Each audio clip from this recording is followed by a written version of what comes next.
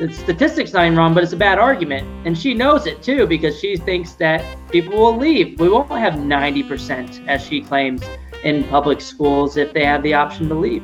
Yeah, it's like someone saying, you're ruining my party. Why am I ruining your party? You unlock the door so people can get out. Can leave. Welcome to Random Assignment. I am with, that's Corey DeAngelis. It's the real Corey DeAngelis. This, by the way, program is booming. Random Assignment, it is your, look, we got breaking news and everything that's coming up soon. This is your appointment viewing for everything education related, except, of course, when we're a little late. But let's forget about that right now. Corey DeAngelis from the Reason Foundation, how you doing today? Hey, I'm doing pretty well. It's a pretty crazy Supreme Court case went down in favor of school choice yesterday, which we should talk about. Yes, I am Bob Bowden from Choice Media, by the way, with the best weekly email blast in the business. We urge you to sign up today for the Choice Media week. Comes every Friday, weekly email blast about education news. So that's my pitch for the day. But yes, this story about, all started with a woman named Kendra Espinoza in the state of Montana, of all places. And the state there passed a very modest program saying we're going to allocate $3 million statewide to these tax credit scholarships, which basically would allow people to donate money to scholarship organizations, which would then give basically up to $500 is all. Even in a state like Montana, it's not a lot of money. $500 as tuition scholarships for parents who sought to educate their kids a different way than traditional public schools. Isn't that right, Corey? Yeah, so Montana had this program that was enacted in 2015, and then in 2018, the program was struck down by their state Supreme Court because they saw that families were using the scholarship funds to go to private, non-religious, but also religious private schools, and they have something in their state-level constitution called the No Aid Clause, which they argued that using the program funding to attend a religious school violated their No Aid Clause. So that ended up going to the U.S. Supreme Court, which was heard, I believe, in January, and they just ruled on it yesterday in a 5-4 decision in favor of school choice. And they just ruled that excluding religious schools, if you're going to have a private school choice program like Montana did, excluding religious schools is unconstitutional based on the First Amendment of the U.S. Constitution. In particular, it has to do with the free exercise clause of the U.S. Constitution. So the Montana Supreme Court unconstitutionally prevented families from using the program to use religious private schools for their children. Obvious violation of the free exercise clause by discriminating also against religious groups, which is also a protected class according to the 14th Amendment of the U.S. Constitution as well. So this what this essentially means is that Montana families will be able to continue using their scholarship program, because the only thing that was keeping them from using their program was this state-level court decision that unconstitutionally prevented families and discriminated against religious families from choosing religious private schools for their children. And so some of my school choice and education reform friends who have been a little confused about this case, they'll say, wait a minute, didn't the U.S. Supreme Court already say school vouchers can be used at religious schools? Yeah. In the early 2000s, wasn't there something called the Zellman decision, which said that government money and school choice programs could be used at religious schools? And the answer is yes. That did resolve it on a federal level. But what remained was this other issue of state constitutions and what became known as Blaine amendments, which were put into the 37 different state constitutions, including Montana. They had these things that became known as, it's kind of a general term, even if the word Blaine does not appear in the Montana state constitution. Mm-hmm. It's become a general term for this former U.S. senator from Maine named Blaine, who he wanted this to be a U.S. federal amendment to the federal constitution, failed in that effort during the Grant administration. This is the late 1800s, folks. But nevertheless, these state constitutional issues remained. So even after Zellman said it was not a problem with the U.S. Constitution to give government money to religious schools through school choice programs. The certain states had their own state prohibitions. That was resolved this week, essentially. And so we wanted to start out by showing you kind of how some of this was covered. MSNBC had their own take on it, and let's see that now. Yeah, and I want to hit on real quick, just for the listeners, what the argument was in the Zellman case in 2002.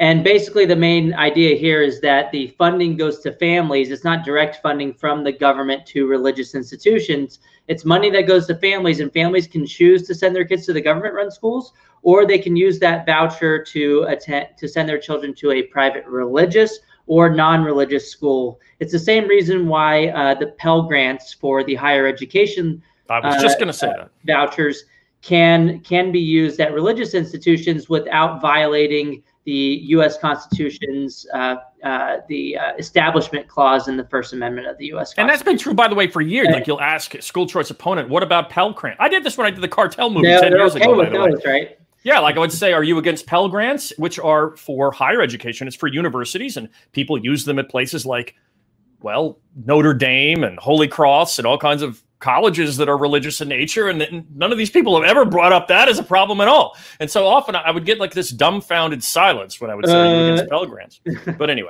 They'll pivot to something else. But yeah, Pell Grants, GI Bill, even food stamps can be argued. You can use it for buying food at religious ceremonies.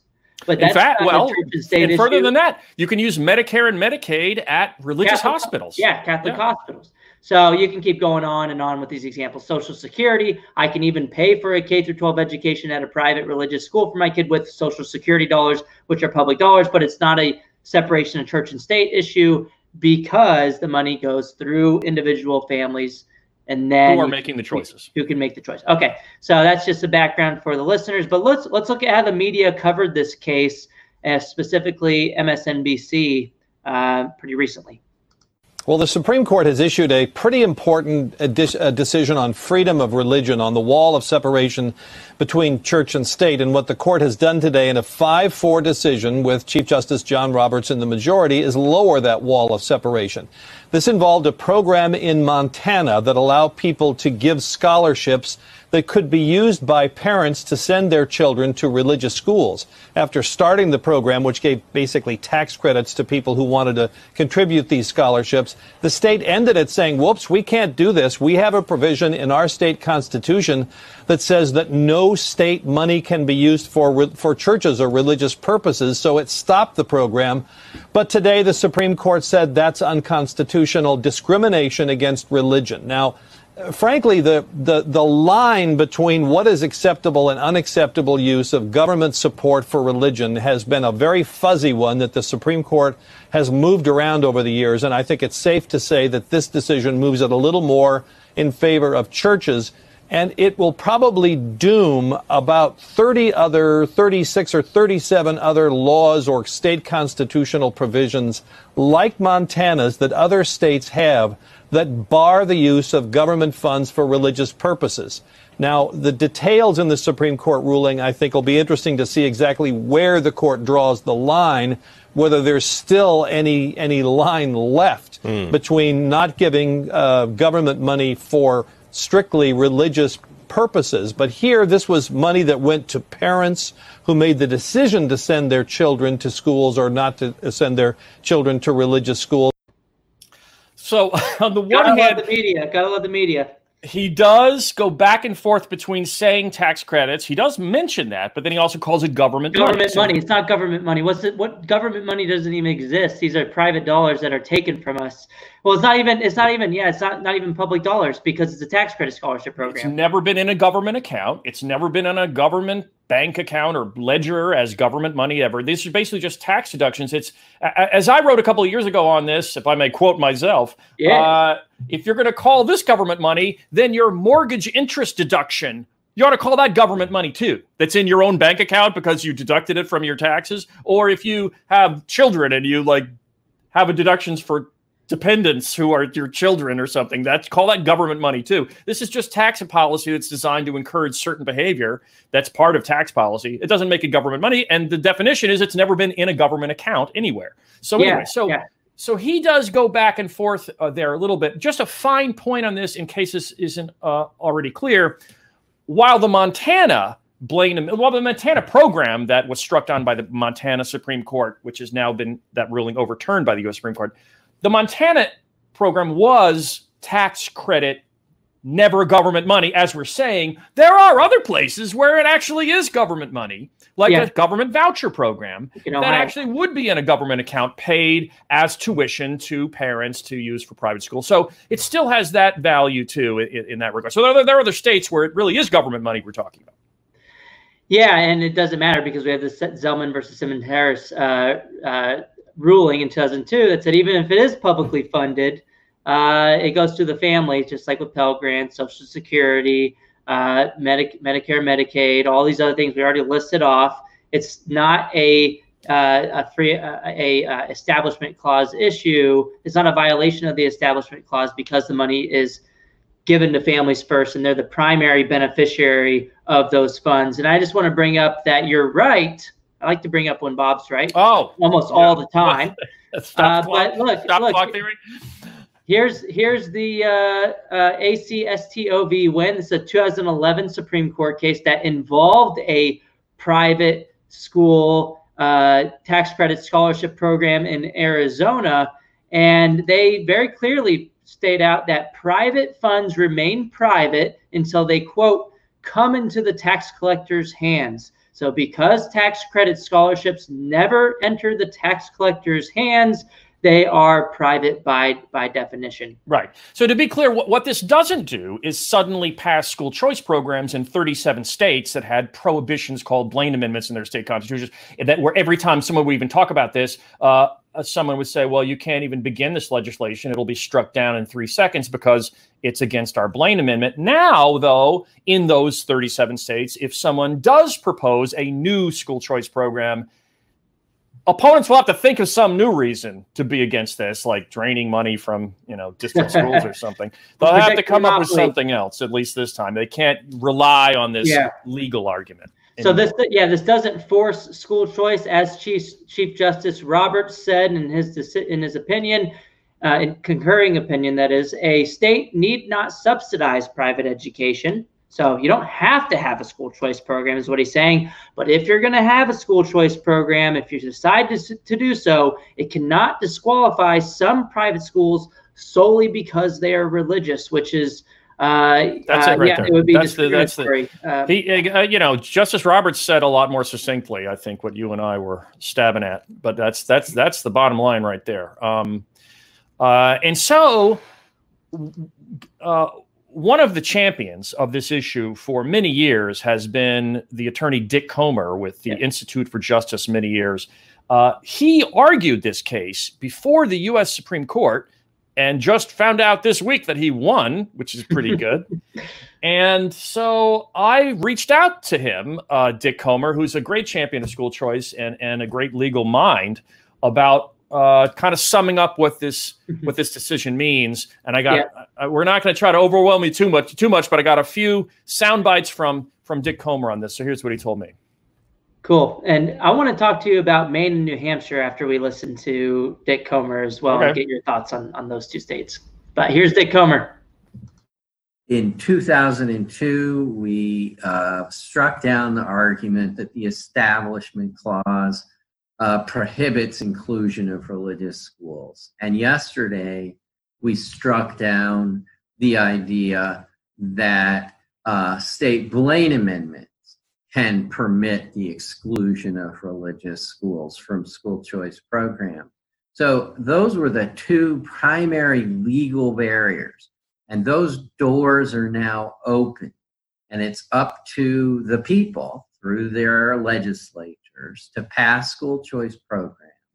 And they can know that the Supreme Court says those programs can include the largest chunk of the private school marketplace, which are religious schools. And so I was talking with them, and I had this idea that, a lot of this sounds kind of legalistic, and some people, maybe their eyes glaze over when they hear terms like, Establishment Clause. What is that? So I wanted to kind of move him to a more kind of a layman's description. So that's what this next clip is. For those connected to the legal arguments, they're more accustomed to phrases like the Establishment Clause of the U.S. Constitution or Blaine amendments of state constitutions.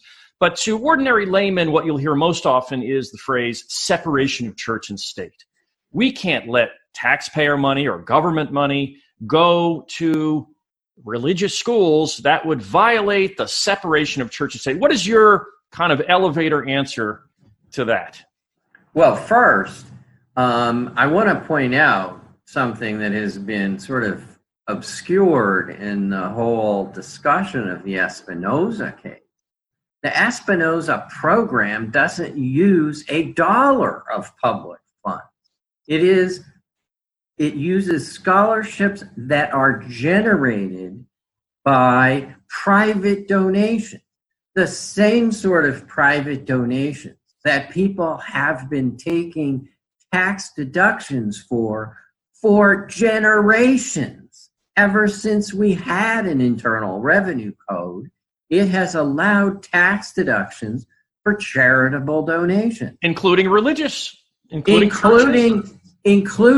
charitable donations directly to religious schools and directly to churches. This gives tax credits for donations to scholarship funds. So I have to, it's kind of what we were saying before, but what amused me about that, not only, of course, is his passion, and it's always fun to listen to him talk, but the idea that it's kind of something I hadn't thought about before, which is if you're against, you say, oh, I don't want this government money or taxpayer credit, tax credit, scholarship types of money, helping religion. That's a problem of separation of church and state. Well, what about regular religious contributions to build, to buy Bibles or to build a new sanctuary or to pay for, handouts with religious phrases on them? Like that's happened for decades or more than a century, I would think. Maybe I don't know, maybe about a century, based on when the tax, we got the income tax passed. But it's like that's been going on for decades. So why would schools be some sort of thing? Well, we're going to draw the line there. Like tax credits that are going to go to schools are somehow bad, but tax credits or deductions that go to all kinds of other religious things are just shrug, normal. That was an interesting point I thought he made. But anyway, but then I also wanted to get him back on the subject of, what about other states, though, like Ohio or Indiana or Louisiana or other states where they actually do just have vouchers that actually are direct government money? And that's the third clip. Yeah, and I want to point out the logic of thinking of tax credit scholarships as public dollars, which they're not. State Supreme Courts have ruled this consistently. The U.S. Supreme Court ruled this way and concluded this in just as recently as 2011.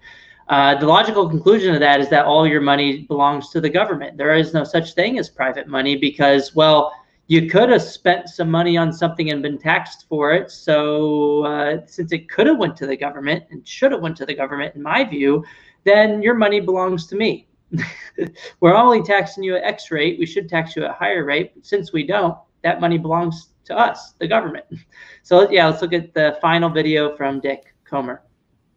The Supreme Court said almost 20 years ago, 18 years ago in Zellman, we're not giving the money to religious schools.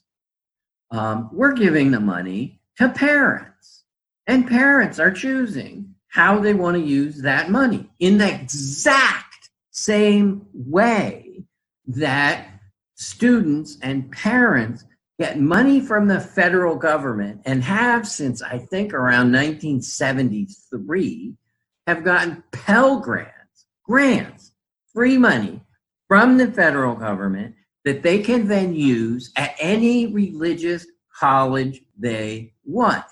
They can use it at any of the secular colleges that they want.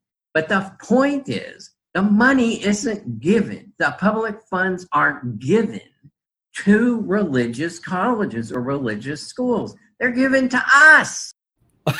I know it's redundant. It's just no different than what you and I both just said, Corey, but I just love hearing him talk. So there you go.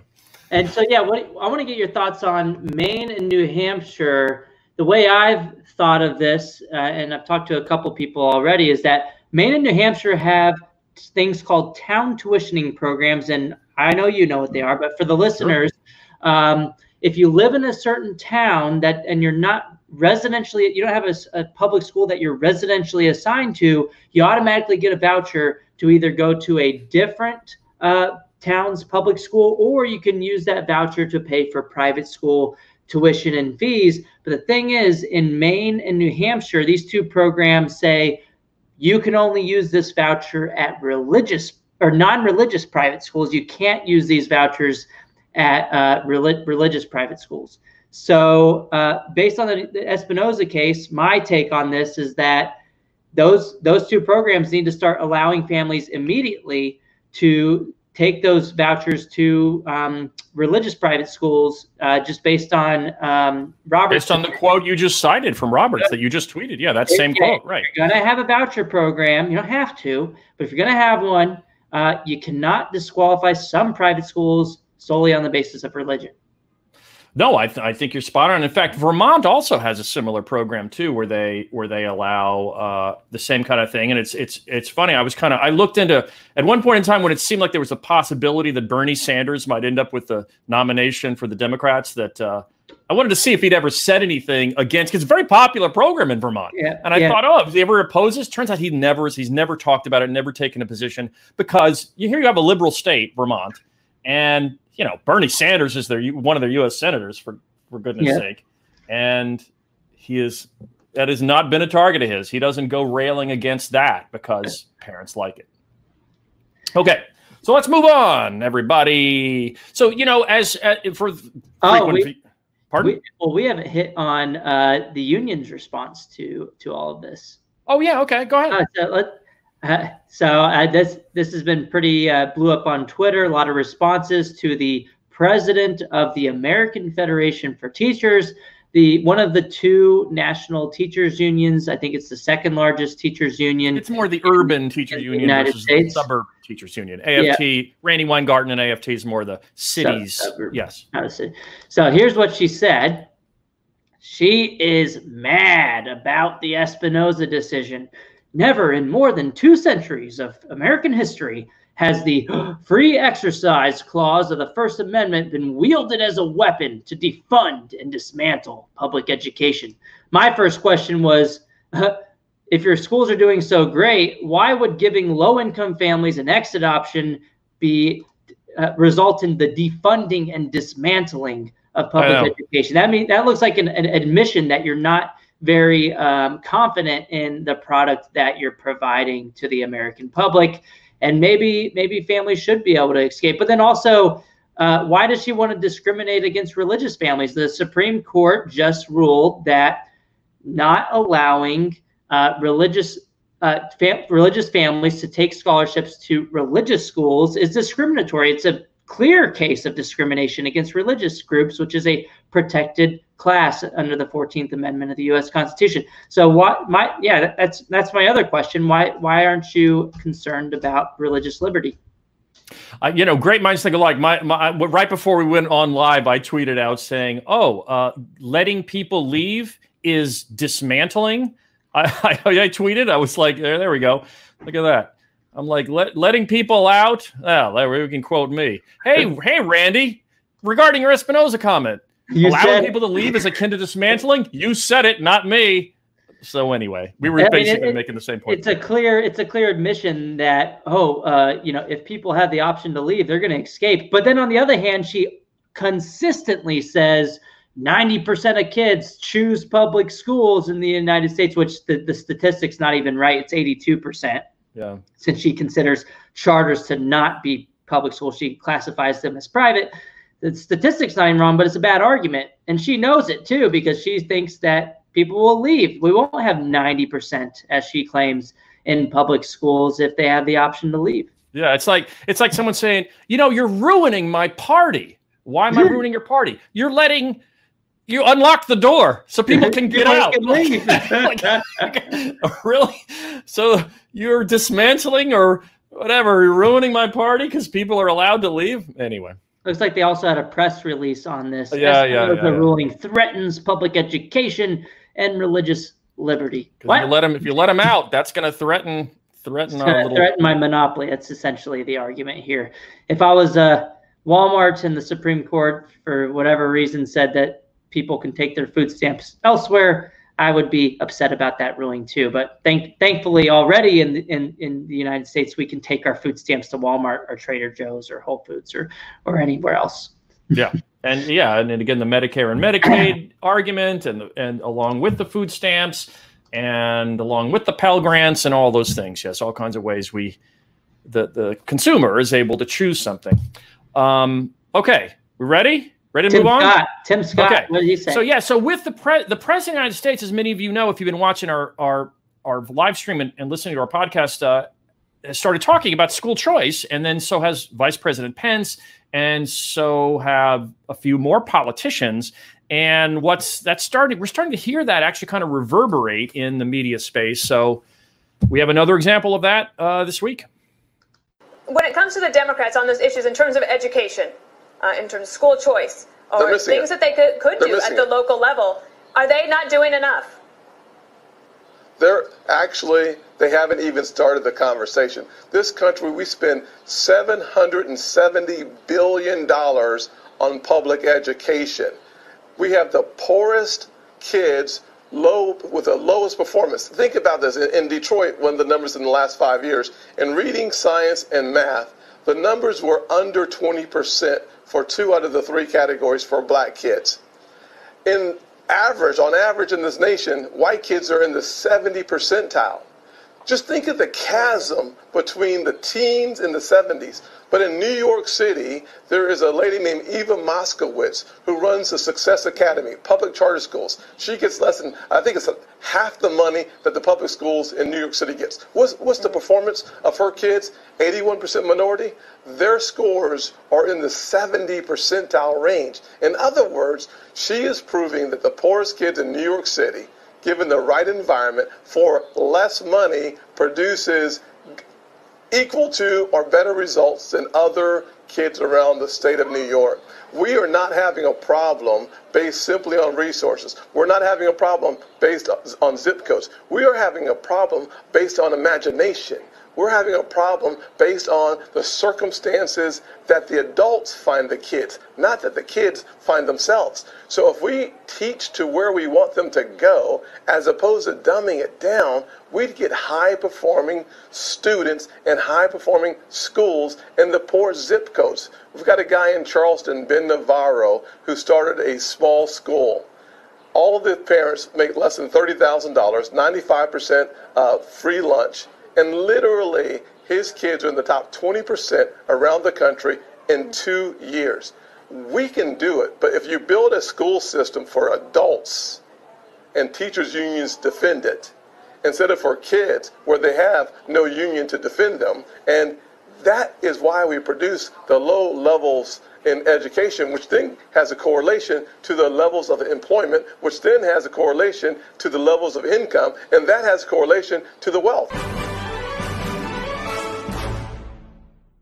All right. Excuse a little promotion at the end there, but Choice Media. Between you and me, I think he might be president someday. I'm using my clenched jaw speaking style, so only you'll hear me, Corey. Yeah, I think Tim Scott, maybe he actually could be a nominee someday of the party. But anyway, what did you think about that? Yeah, I mean, he's right. And I like how he pointed out Success Academies knocking out of the water in New York as well. And he also did mention that the charter schools in New York City and other areas in the United States tend to get a lot less money than the traditional public schools, and they either get the same or better results, especially if you're looking at non-test score outcomes, such as reports of satisfaction, safety, and educational attainment. But my latest report with Patrick Wolf actually looked at this as well, and he's right that in New York City, the charter schools per pupil get about $5,400 less than the residentially assigned or traditional public schools in New York City that are run by the government, which is about 20% less for the charter schools. So I'm glad he pointed that out as well, because that's often lost in the debate and something we like to talk about a lot, that people may have these discussions about charters versus TPS as if they're getting funded at the same levels, and they're just not. And it's never, again, I'm a broken record on this, but you look at the Credo study on charter schools, any study of charter schools, they never mention the fact they get less money. It's as if it doesn't matter. Same with pretty much anybody that opposes school choice in any way. They will pretend as if it's the same amount of money and compare on that basis. And I just think that's crazy. That's why I have my fully funded school choice hashtag. Like it's all those minuses. Bring that up again. What you just showed a second on that. I mean, that chart you had. Yeah, I already. Oh, you got it right. Okay, right. But anyway, the point is they're all minuses. The point is you've never really done a fair school choice test in the United States. Not once. Yeah, and the average across the 14 cities we looked at was about a 27% lower funding amount per pupil for charter schools. Enormous disparity, right? Yeah, so that's huge, and I wanted to point out that when people are talking about this, I saw a recent interview with Julian Vasquez-Heilig, who's the dean at the University of Kentucky, which we've had the pleasure of being on stage with at Freedom Fest a couple of years ago in discussions about school choice. And one of his main arguments with the discussion with Diane Ravitch was, well, some reforms, and he did this on stage with us when he was talking about the Credo studies. He was like, well, it's only like a 5% of a standard deviation. That's very small. It's not that big. There are these other reforms that we could do instead that would be better, cost effective for the bang for the buck that we're getting. And my first response is, well, 5% of a standard deviation when you're looking at education reforms is not small. It's about 36 days of additional learning according to Credo's formula. But then also the charter school reform is different in that it costs less than all these other reforms that he's pushing for. So you're saving money and getting better outcomes, and the reforms that he's calling for cost more money, and perhaps they get a little higher, but it doesn't mean they're more cost effective. Well, sure, and it also you hope that these reforms are implemented well, and I don't know. Furthermore, even with such reforms, there are all kinds of reasons for school choice that have nothing to do with top-down policy. Like my kid is getting beaten up every day. Exactly. And a top-down policy doesn't exactly change that. Yeah, and perhaps we should have gotten some clips from this interview. Maybe we'll do it next week to kind of just respond to his arguments. But yeah, there was a lot of just kind of hand waving in the discussion and things that he was saying that just weren't true in the school choice debate. So maybe we can bring those videos into the discussion next week. But we also have a story coming out of Minnesota, St. Paul. The school board voted in a 5-to-1 vote to remove police officers from high schools. And we've talked about this a little bit. That was step one. Yeah, step one of the St. Paul thing is they said, okay, look, we now realize police are terrible. I've never seen a school where they just have police for no reason at all. I mean, someone maybe show me examples where these, perfectly safe environments where they just kind of have actual uniformed police officers just kind of for fun or just for no reason. Usually there's some sort of reason the police get there in the first place. But anyway, step one was this. They said, okay, this is BLM era. We now need, realize that, police are, they don't all necessarily say police tend to be racist. Some of them will just say, oh, that's not the environment we want for our school. Our focus should be on student achievement. This one board member said, and for all of our students to achieve, they need to be free from trauma. And she was linking the police presence to trauma rather than the lack of a police presence to trauma, which you could argue is also possible. But anyway, so this was step one. They vote to remove. Yep. And I'll just add, I have mixed views about the policing on campus thing. Obviously, there's a benefit of security, but then the cost of, you're more likely to get a felony, and then it could be a prison-like environment, which seems kind of odd for me. I don't want kids in a prison-like environment. But then, as you've pointed out, what if there's a school shooter that comes? There needs to be someone to defend the children. So that's, I mean, again, I think that's a good argument for school choice, because there's no top-down policy, one size fits all, that's going to fix all of these unintended consequences on either way. I think a good meeting in the middle could be private security, maybe instead of that's right. The point is that the point is that I'm not advocating for one size fits all policy either, that these places all change, and even a particular school might be more dangerous one year than it was last year, and then might suddenly become less dangerous, and it would call for different policies. Sure. Yep. So the school board voted to remove 5-1 police officers from schools in St. Paul. But then here's the more recent response. An African-American leader responded saying St. Paul school board members who voted to remove school resource officers, which are police officers essentially, will have blood on their hands if there's school violence. So it looks like this person would agree with you, Bob, that this could have the unintended consequence of a lot more danger in the schools, especially if there is, when schools restart, if there's a school shooting and there's no one there to defend anyone. Right. This is Tyrone Terrell. He's the president of the African American Leadership Council there in St. Paul. And look, I'm no expert on how safe different St. Paul schools are. Please, I don't know, no idea.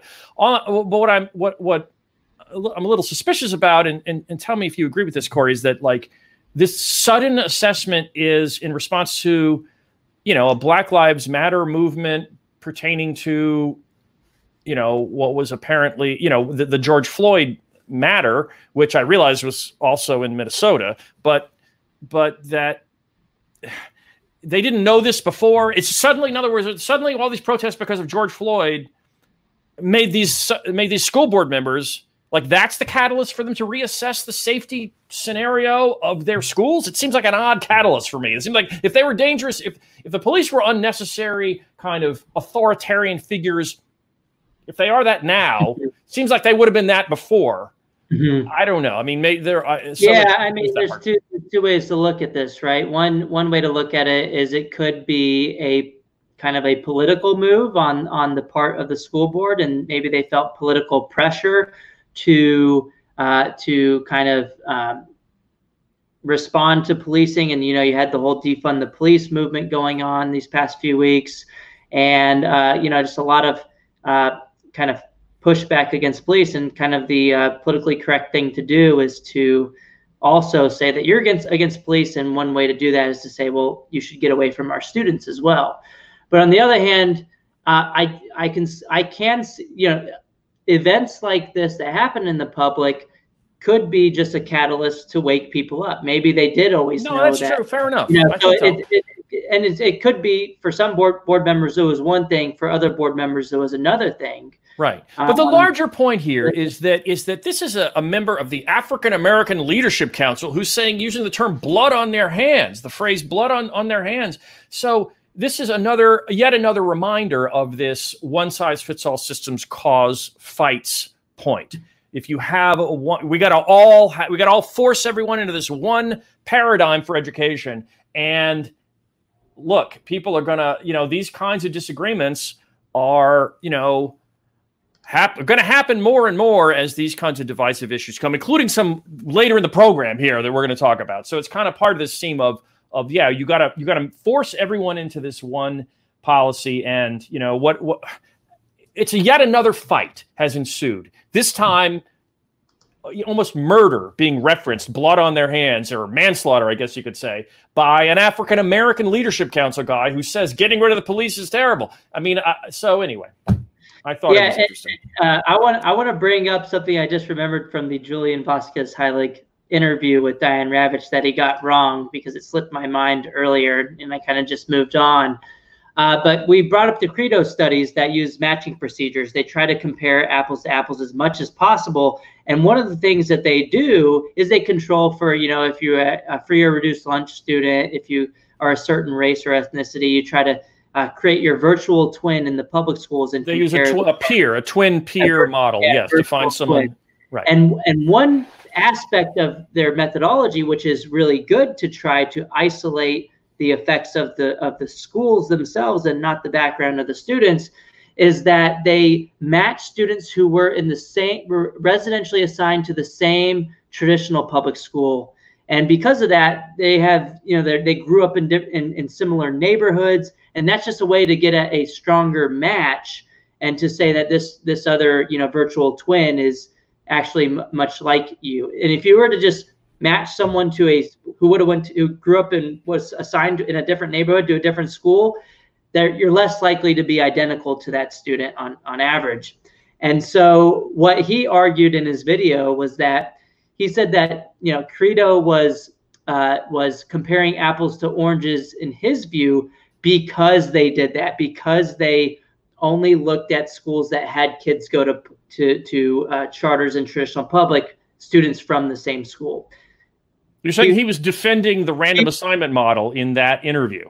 That's no, he wasn't. He was saying that he was criticizing. I thought you were saying he was criticizing Credo for not using random assignment model.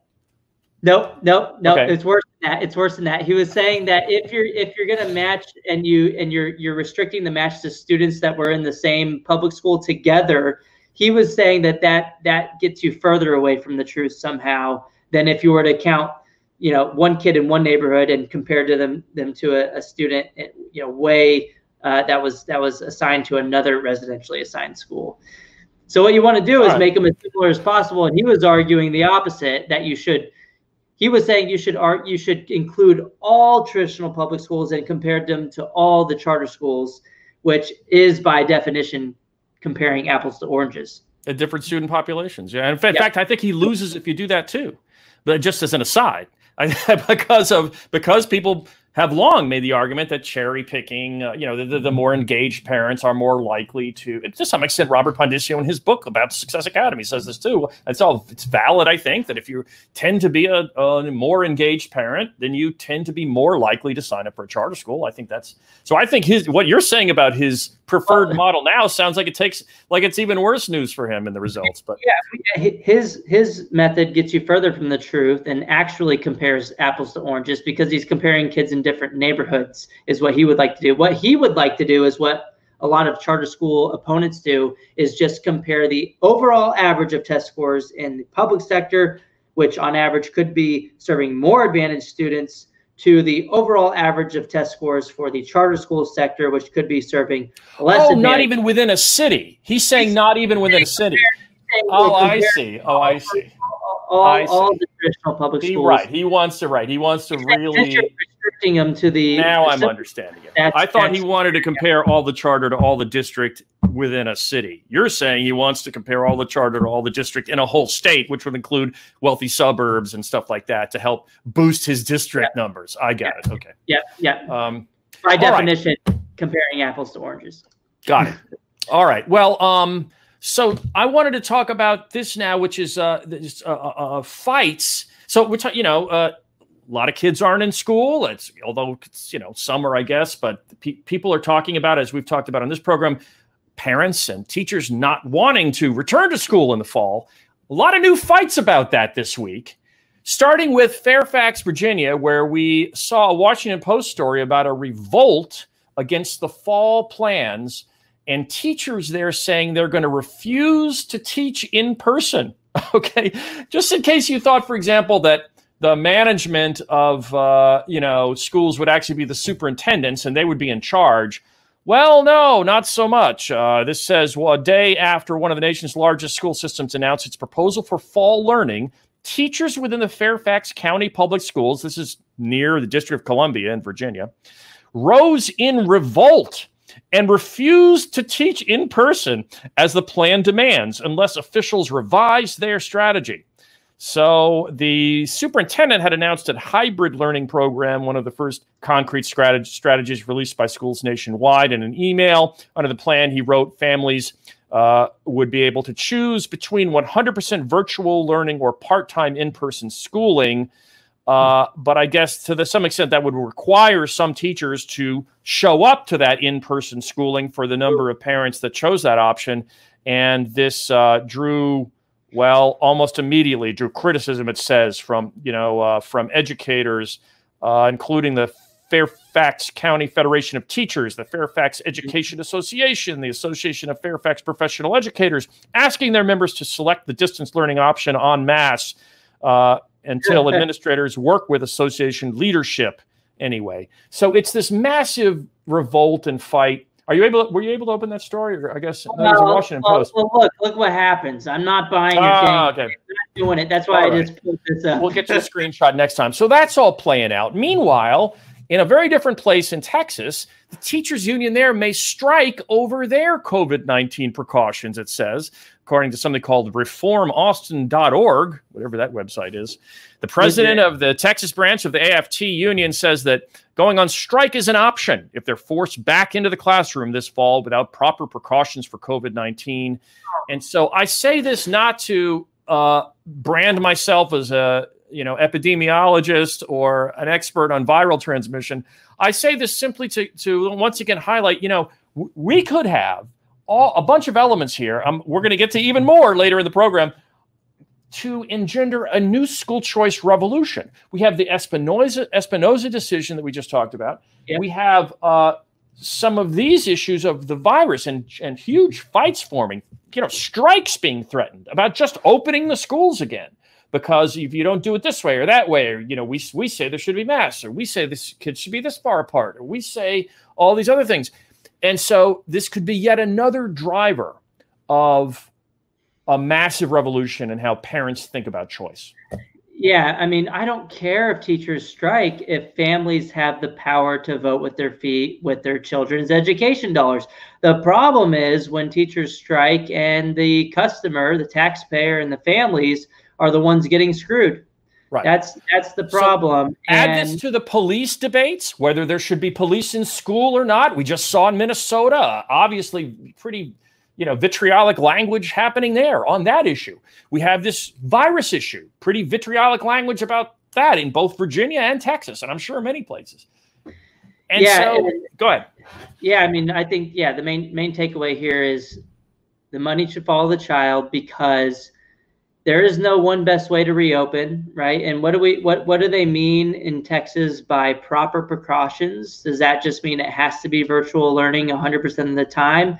And I mean, you look at Fairfax, they offered two options to their families. At least they gave them some options, I guess.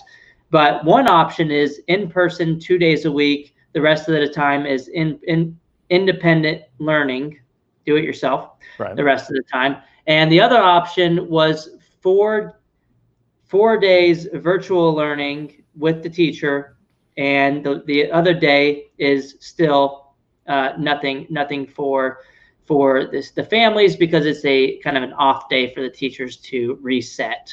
And so either way, you're only getting up to a maximum of 4 days in instruction, even if you're doing the virtual instruction. But the families are still paying property taxes. Let's skip to the next story, and this will be yet a third issue. So we have fights over police in schools, fights over what to do about the virus, and then do the next one, Corey. Some in the Seattle Times came up, I think. Yes. So there's Seattle school is supporting queer youth identity by renaming. There's talks about renaming after a LGBTQ plus leader, and there's among other reforms here. And look, my main takeaway, as everybody knows, is,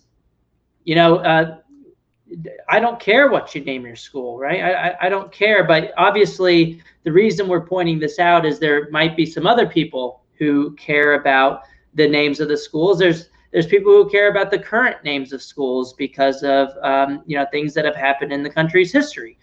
And so I think this is also just a reason that we need to have choice, and we shouldn't force people to pay for particular schools and curriculums that they inherently disagree with. This is the main idea behind Neil McCluskey's Cato Institute public school battle map, that the idea that there's so many cultural, disagreements in public schools today that force inherent conflict over several different issues. And this is just another one of those issues where there will be disagreement in the community about it. And the obvious fix here is still fund education for everyone, but don't force families to send their children to a particular school, let that money follow the child to the school that works best for them. And I want to say just again, I don't care who you name the school after, if it's an LGBTQ plus leader. I'm just saying that there might be some pushback from particular groups. Yeah. So to be clear, if in a school choice model there was a school for gay kids in Atlanta, I think it might still be open. I'm personally fine with something like that. I'm fine. But let me just quickly give you one detail about this Seattle story, which is this. It says any new curriculum proposed for English or social studies must include significant historical milestones such as the Compton Cafeteria Riots, Stonewall Riots, 1987 Second National March on Washington for lesbian and gay rights, and the contributions of prominent queer or LGBTQ plus identified people. So that it's not just the renaming, it's that curriculum in English and social studies must include significant historical references to what I just read. So I'm personally not against it, but if someone personally believes that that's not their value system, all right. So the culture wars is number 3. So we did fights about police in public schools. We did fights about how to handle COVID-19 in schools. Now we have fights about culture wars in schools. Not now; it's been building. But this culture war thing to me is in a whole new phase. I mean, there was kind of a phase 1 when it was just about like evolution versus creationism, or what to say about sex ed, free condoms, stuff like that, or like how to teach, global warming or climate change, or what to say about some of those stuff. Parents may disagree.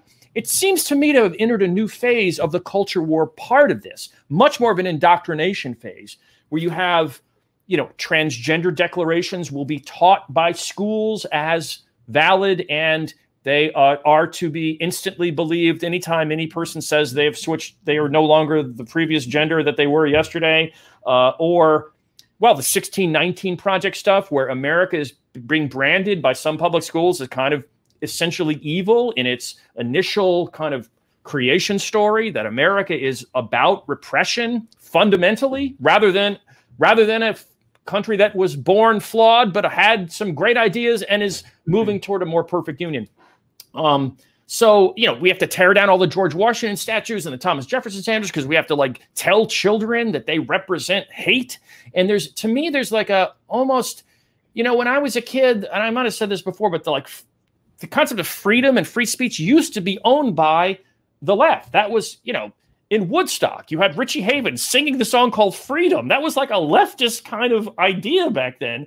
It now seems as if it is the kind of requirements on groupthink are being more and more indoctrinated by public schools all the time, and that some of these issues I'm talking about are proof of it, and that this will be yet another issue that will drive even more school choice in this 3-pronged thing I'm kind of laying out here. Mm-hmm. And so, I mean, if you just read Kendra Espinoza, to go back to the beginning of our show, she says, actually, I have a quote pulled up here. What did she say about why she wanted to have a religious school for her kids in Montana that led to this decision? Quote, "We are a Christian family, and I want those values taught at school. Our morals as a society come from the Bible. I feel we are being excluded simply because we are people of religious background." That is the lead plaintiff for the case that was just announced yesterday by the U.S. Supreme Court, which ties into all these other issues. Go ahead. I mean, it makes that argument much stronger for school choice when you have introduced into the curriculum things that religious groups might be, have issue with their children. And you could always say, oh, well, you can pay out of pocket for a private school, but those people have to pay for public education for everyone. And it's kind of similar to, I mean, if you look at Chief Justice Roberts' language here, he said a state need not subsidize private education, but once the state decides to do so, it cannot disqualify some schools because they're religious. But what if we took that a step further, just changed a couple words here, and instead said a state need not subsidize education, but once the state decides to subsidize education, it cannot disqualify some schools solely because they are private. So if you're going to fund education And I think, Neil McCluskey and I have made this argument before that even, this was about if you have a school choice program, but in a way, there is a constitutional argument to be made that school choice, if we're going to fund education for people, and if taxpayers are forced to fund education, and if their students are compelled to attend some type of school, you can make an argument that if you don't have school choice, you're discriminating against religious people too, especially if you have certain curriculums that are in place that they're inherently against. Many states, of course, as we talk about, they do have private school choice programs like North Carolina and Louisiana and Indiana and Ohio and Wisconsin, and there are a handful of these states, but most states don't. And even in people that live in the states that do have these programs, the programs are means tested, which means you might make too much money to qualify, even though you might think you're not even close to being rich. You might not qualify for those programs, or you might not live in the town where the programs are allowed to exist, and you're in some other place where the programs don't exist. Or you may not be zoned to a school that's called an F-rated school, and so that's why you're not eligible for this private school. But most states don't even have these at all. So the Espinoza decision, is important. It has its place to grow the school choice programs. But what I'm talking about here, Corey, is something that's nationwide, which is these issues of police issues and virus issues and culture war issues are in every state. I think we are on the precipice of some sort of whole new era, like where micro schools of the Prenda type model, or just homeschooling, just independent homeschool collectives that may not even be organized that much, might just start taking up enormous percentages, with half of the Houston parents not wanting to send their kids back to school in the fall. What are all these millions and millions of parents we're talking about, for all these different reasons, might be changing their thinking about education and how it's delivered? Well, I think you're right. I think you're right with your three-pronged approach. There's kind of this perfect storm going on that can really push people to say, why are we funding systems when we can fund students? Why should I have to pay for the government-run school when the teachers aren't going to school? They're striking over having to work. If the schools just aren't reopening and they're not educating my children right now, if I'm doing all the work, why don't I get some of that money back? Or why are you taking my money away from me in the first place? Why don't I get a rebate on my property taxes or something? Or why don't I get an education savings account to use at a micro school, to use for homeschooling expenses, to use at a private school that actually opens up and actually starts providing at least some type of very meaningful virtual education for my children. I think people are starting to figure that out. And we're seeing all of these polls, as you said, and as we talked about over the last few weeks, a lot of families are saying they don't want to send their kids back to brick and mortar schools. So yeah. I think families are starting to figure it out. Some of these parents sometimes get accused or attacked for you're draining money from you keeping your kid out of public school or draining money from the system. And these parents are draining money. I'm paying taxes for education, just like you. How am I draining money? Yeah.